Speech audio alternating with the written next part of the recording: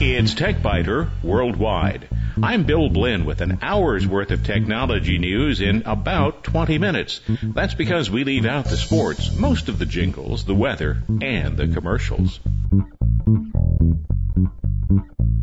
Podcast number 208 for September 5, 2010. Recorded September 3rd. Adobe InDesign.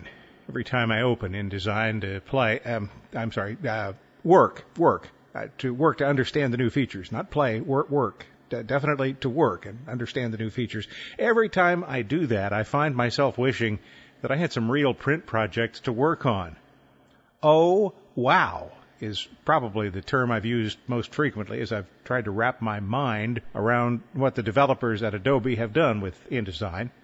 Among the most exciting features are the ones that allow a print designer to repurpose an ink-on-paper document to one that includes animation and even video, and it could live on the web. About 7 years ago, I chided Adobe for creating a product that, while advanced in many ways, was incapable of performing tasks that my favorite antique, even at the time, Ventura Publisher, had been able to do since the late 1980s. No more. Adobe InDesign is now the clear leader. Ventura is gone. PageMaker is gone. Frame or FrameMaker is gone. Quark Express is on the ropes. The king is InDesign. One of the things I complained about in 2004 was InDesign's inability to create a paragraph that spans multiple columns in a layout. One of the most common newsletter designs is a 3-column layout. Previously, if you needed a headline to span the columns, you had to create a separate frame. Now, finally, you can just define a paragraph that spans columns. But the designers went beyond that and created an inverse function.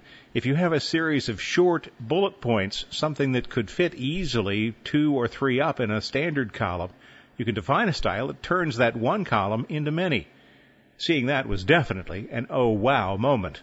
I really wanted to get an expert's view on the latest iteration of InDesign, so I sent a note to Her Geekiness, Anne-Marie Concepcion, also known as the Design Geek, and requested an audience. Fortunately, the audience was granted, and we spent part of an afternoon talking about InDesign.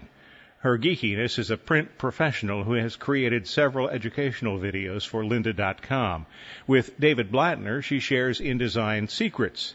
In other words, this is somebody who knows a lot about print, a lot about design, and a lot about InDesign. Let me set the stage this way and just say that print has changed a lot since, pick a year, 1984. That's about the time that I was able to stop sending typewritten pages to a typesetter. One of the things I was working on back in those days was I think it was a 2-page, single page actually, front and back newsletter.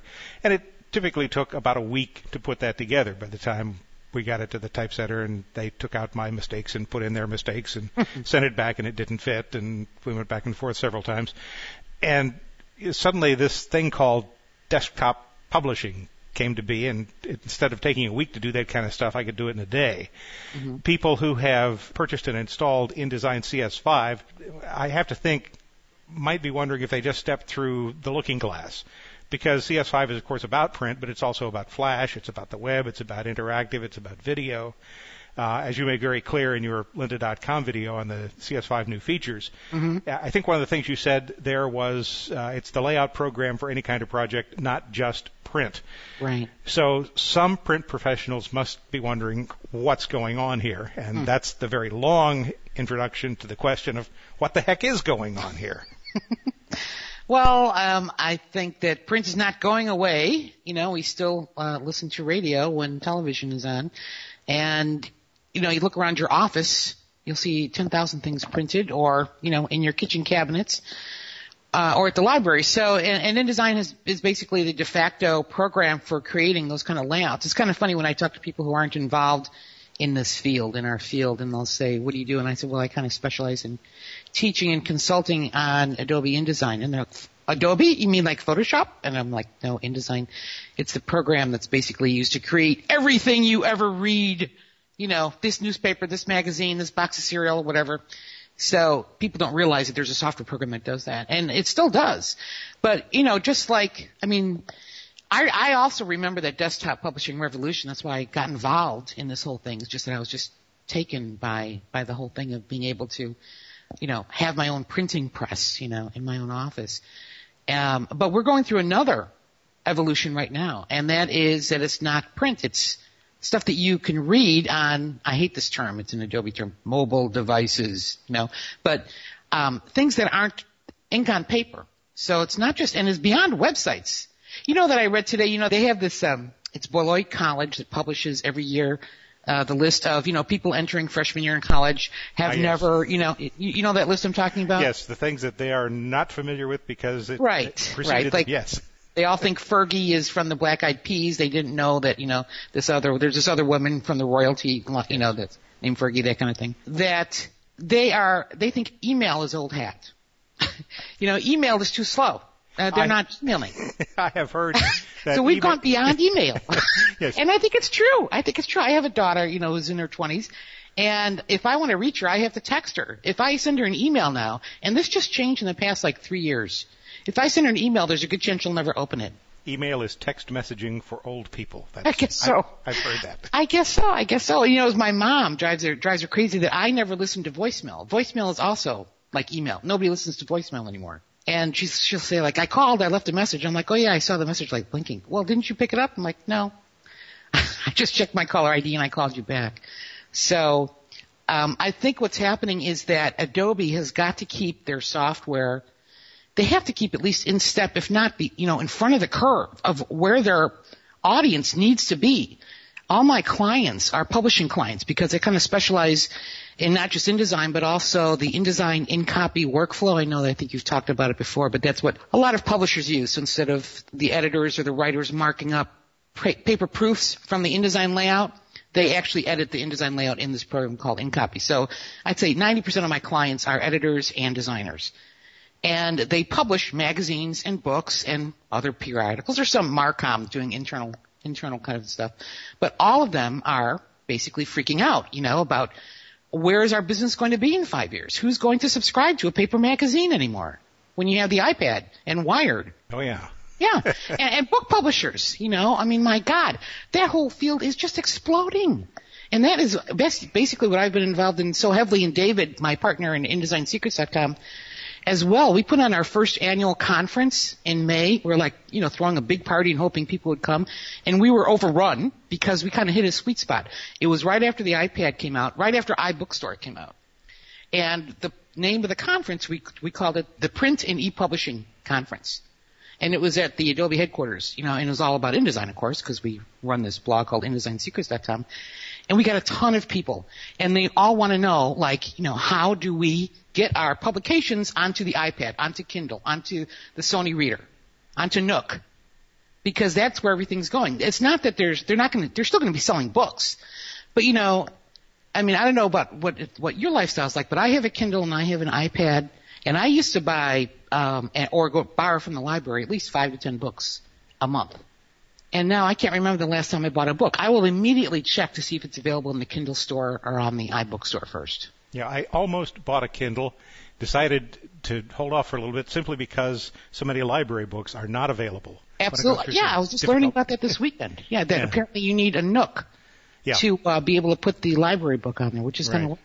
So Adobe is trying to help all their clients who are using InDesign to create printed magazines and books and brochures and travelogues or whatever to be able to get that content out onto other devices that people are reading. Now, I kind of, they don't, though there is an export to HTML for creating websites, and they did used to have an export for Go Live kind of thing. That really never worked. It just was wrong-headed, and you couldn't really do anything with it, and we still get people who request, how can I design an HTML email in InDesign? Which is, I think, is a legitimate question. The designers are charged with creating the HTML email blast that we all love, and they use InDesign. How can they do it? And the answer is, there's no way. Yeah. It's just wrong. It's the wrong tool. Unfortunately, I don't know why, but who knows? I don't work there. But at least they have export to EPUB. which they call digital editions, I think in earlier versions. Adobe Digital Edition is the free EPUB reader that they offer. It's a utility that runs on Macs and PCs, and it's all right. It's usable, but at least it's a way to read EPUBs on your laptop or on your computer. Most people are transferring them to something else. And they improved the export to EPUB quite a bit in CS5 from older versions, and I'm sure that there's going to be more improvements coming down the pike. Now, this whole thing with interactivity in CS5, of being able to create SWIFT, like online portfolios too, that's kind of cool. I personally am not that involved with that kind of stuff. I don't get a lot of those kind of projects. But I guess they'd be more for like marketing, or I remember seeing a demo of somebody's annual report that was done that way. That, you could create one document in InDesign that will be an annual report for print, and then as well as exporting it to an interactive SWIFT that people could look up. You link to it from your website. And the thing is that designers are not familiar with creating flashy things. Have you ever looked at Flash? Have you ever opened up their program? Oh my Maron, Yes. I hired, we hire, in my other business where I do training, we offer Flash training, but I don't do the Flash training. And there's a couple of Flash developers who are really good teachers. And I had one guy in just to show me how to do an animated banner, in Flash for a project. 2 hours, and I still didn't quite get it. The process is a little opaque, shall we say. Yeah. I think that it takes a special kind of mind, but apparently it is the bee's knees compared to whatever people used to do before. But a good friend of mine who's a fantastic graphic designer, runs a very busy graphic design shop here in Chicago. His name is Joe Grossman. He does beautiful print stuff, got a lot of great clients, and he knows Flash. And he was telling me the other day at dinner that what he found out was that after he had done a whole bunch of Flash stuff for a year, he found out he was doing it all wrong. And apparently that is a common feeling among Flash developers, is that you learn, you start doing stuff on the timeline, and then you realize that's the wrong way to do it. You should be doing everything with ActionScript. Yes. So then he sort of had to relearn Flash in order to do it the best way. So what's great about InDesign is that you don't have to worry about any of that stuff. It's, if you're familiar with like the layers panel, then you got it down cold. Because there's nothing more complicated than the layers panel, and they have 5 new panels in InDesign CS5 for creating animated objects, really cool, like little slideshows, what they call multi-state objects. Like a button that looks green, and then when you roll over, it turns red. Well, that's kind of the base of the concept. It's not really a rollover button. It's like a little picture, and then you can click a button or do something else, and a different picture replaces it, or a different graphic. It doesn't even have to be in the same location. It could be in somewhere else on the screen. In CS4, they added a whole bunch of print features. They added a whole bunch of long document features like cross-referencing. They added conditional text and a lot of variables. So it's not like they've been ignoring print or anything. But they just wanted to, open up the field for people who are expert in InDesign to be able to take on more kind of projects. If you're a regular mope working at a company doing print stuff and the boss says, hey, what's this with this SWIFT stuff, or what's this with these EPUBs? Can you do that? You want to be able to say yes, So that's what Adobe is trying to satisfy. Thanks very much to Her Geekiness, Anne-Marie Concepcion, for appearing on this week's program. We were, or at least I was, having so much fun that we kept talking and talking and talking. So next week, we'll have part 2 of the conversation. And a week after that, we'll have part 3. You may also want to check out some of the resources from Anne-Marie Concepcion. InDesign CS5's new features, that's a program she has at lynda.com, and 3 websites that she is either in charge of entirely or associated with. InDesign Secrets, Design Geek, and Seneca Design. You'll find links to all of those from the TechBiter worldwide website. As for Adobe InDesign, I'll tell you more about the program itself next week, but here are some of the highlights. The Layers panel has been redesigned to be more like what you find in Adobe Photoshop or Adobe Illustrator. Because so much editing today is done on screen and in the final publication format, the ability to track changes in the story editor is a most welcome addition. Electronic books are increasingly popular, and InDesign is there to help with the creation of books in the EPUB format for the Apple iPad, Sony Reader, Barnes & Noble Nook, mobile phones, and other devices. You may have noticed I left out the Amazon Kindle, but with a minor conversion, EPUB files can even be used on the Kindle. That, however, is another story. My favorite new feature, of course, is the ability to create paragraphs that span columns, because that's the way newsletters and newspapers are designed.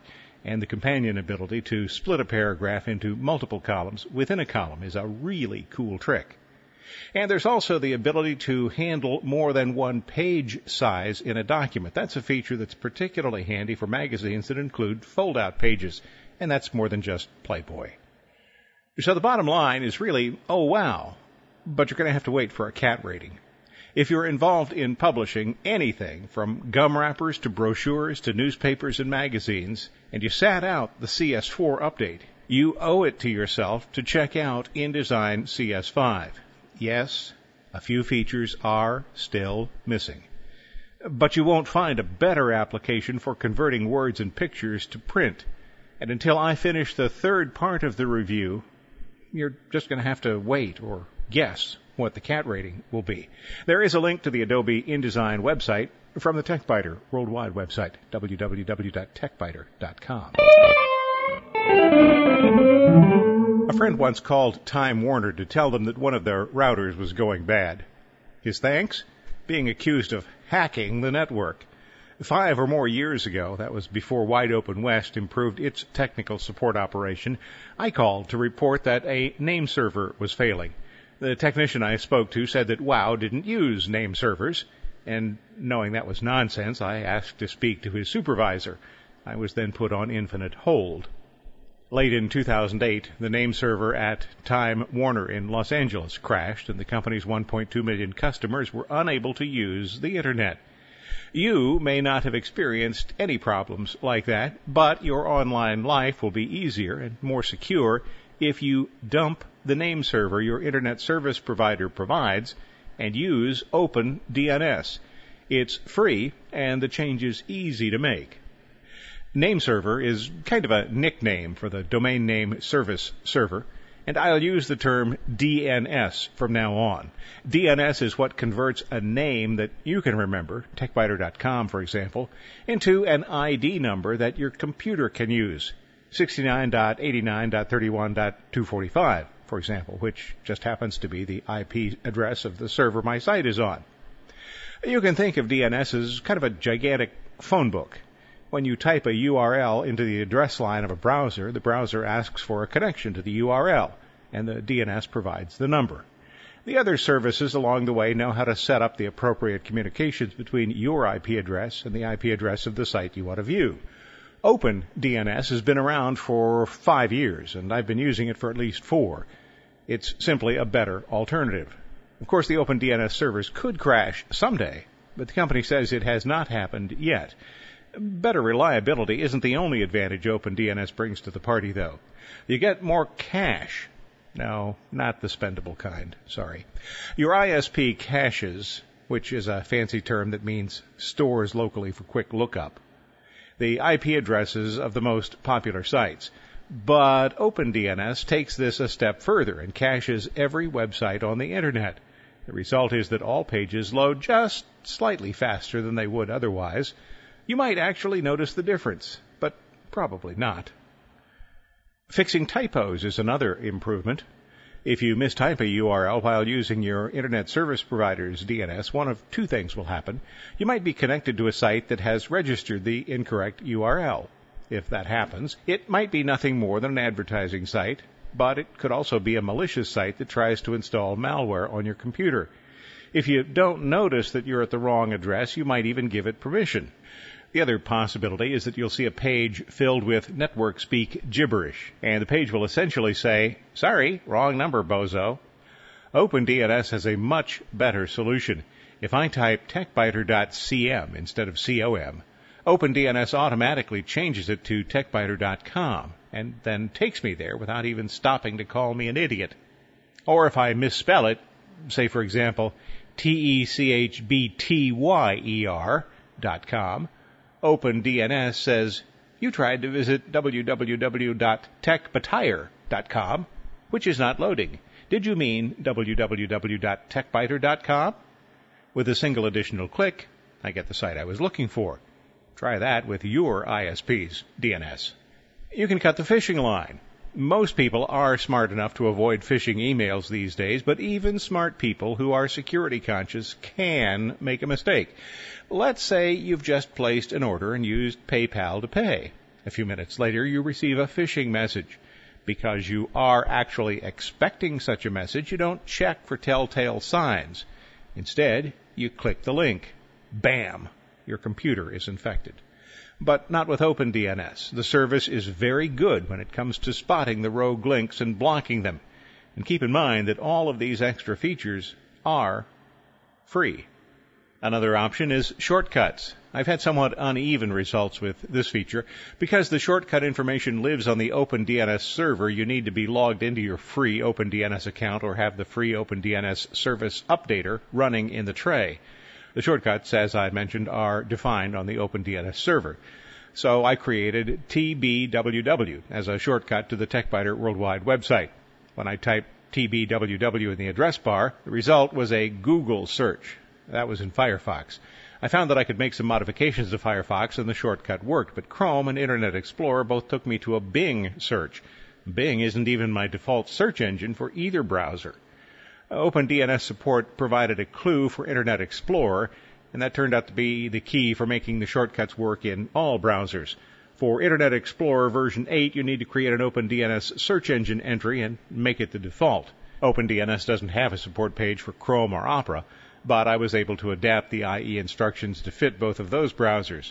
And using the feature with my preferred browser, Firefox, does require making a little change to the configuration. OpenDNS explains all of them quite well. And there's one more feature, parental controls. You already know I'm not a big fan of these, but some people are. OpenDNS allows its users to identify and rate sites that fit into one of 57 categories. And you choose which ones you want to block. So you're probably wondering, how can all these services and features be free? Well, they're not really 100% free. OpenDNS makes its money by displaying ads when you mistype a URL. So you'll see an ad. If you're a business user, you will need to pay $5 per year per user. And if you want a few extra features at home, you can pay $9 per year for the whole household. $9 per year. That's still pretty close to free. On the TechBiter Worldwide website, you'll find a chart from the OpenDNS website. It shows which features are included for free and which extras you get if you're willing to pay the $9 per year for all the computers in your house. I've been using the free service for about 4 years, but I think I may try the $9 service for a year, see if I find the extras useful. The setup is easy, but it can appear intimidating. If you have a single computer hooked up to a cable modem or the equivalent, you'll simply need to modify the network settings. This varies by operating system, but OpenDNS shows you how to do it. If you have a home network, and this is going to assume that you've set up all the computers on the network to obtain what they need from the router, then you need only change 2 entries on the router. The DNS servers come in pairs, so you need to change both of them. The OpenDNS IP addresses are shown on the TechBiter Worldwide website. And, of course, you can also get them from OpenDNS. Once you've made the change, you go to the OpenDNS site, and it will tell you whether you've been successful or not. If you follow the instructions, and they really are pretty easy instructions, you will be successful. The bottom line on OpenDNS, faster, safer, better than the DNS you're using now, and free, too. I've written about OpenDNS in the past, most recently just back in March, and maybe you even thought about making the change, but then something got in the way and you never got around to it. Gee, that never happens to me. I always get everything done that I plan to do. So consider this a reminder. There is simply no good reason not to use OpenDNS. And that, by way of a double negative, is a very strong endorsement. For more information, check the OpenDNS website. You'll find a link from the TechBiter Worldwide website. In short circuits, the FCC continues to ask for input. Whether it's net neutrality or over-the-air Internet service, the FCC wants to hear from you. FCC Chairman Julius Genachowski says the issues are complex and it's important for the agency to do what people want. You know, in olden times, the Federal Communications Commission, a regulatory agency, by the way, established rules. For the past 20 years or more, the FCC seems to have forgotten that it is a regulatory agency. The whole point of having a regulatory agency such as the FCC is for bureaucrats, and by the way, bureaucrat is not a dirty word, to have bureaucrats review conditions and set policies that make sense. The FCC left it up to the open market to decide which of two competing stereo systems for AM radio stations should be adopted by the industry. As a result, both failed.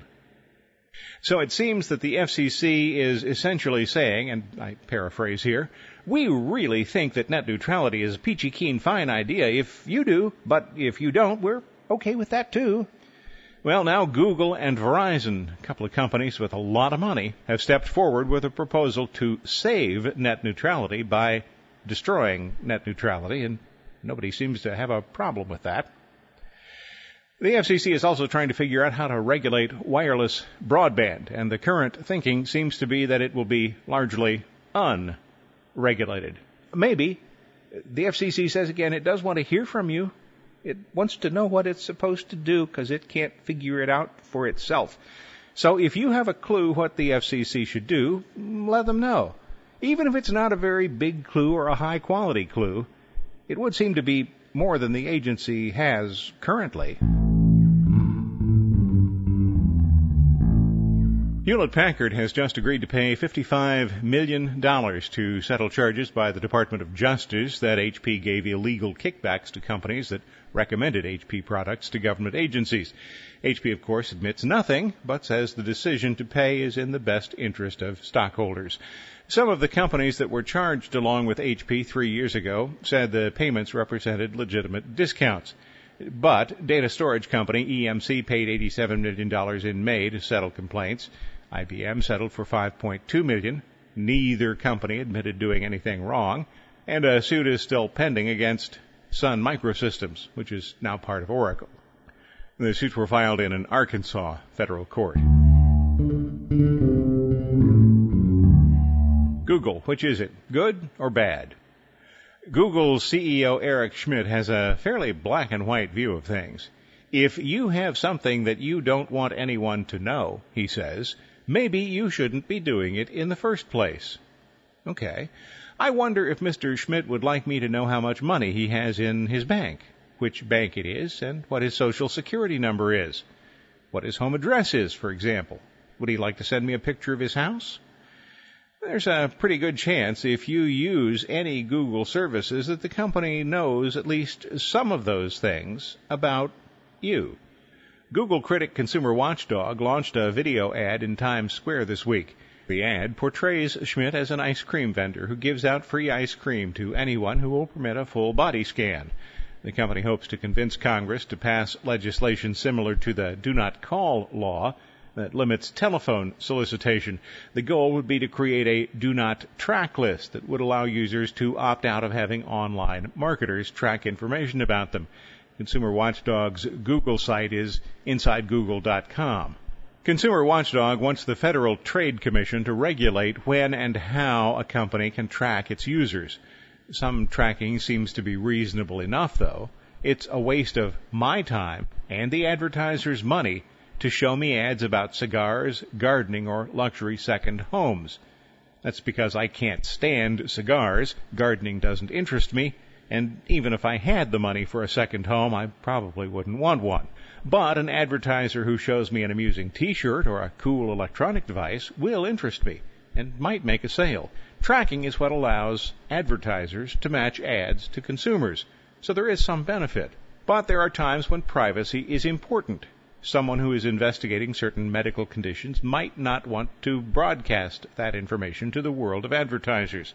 So a line exists, and it seems as if it's in the best interest of Google, advertisers, and all Internet users to find a way for users to individually define where that line is.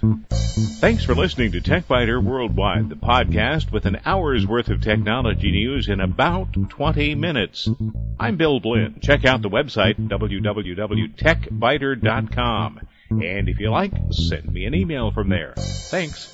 Bye-bye.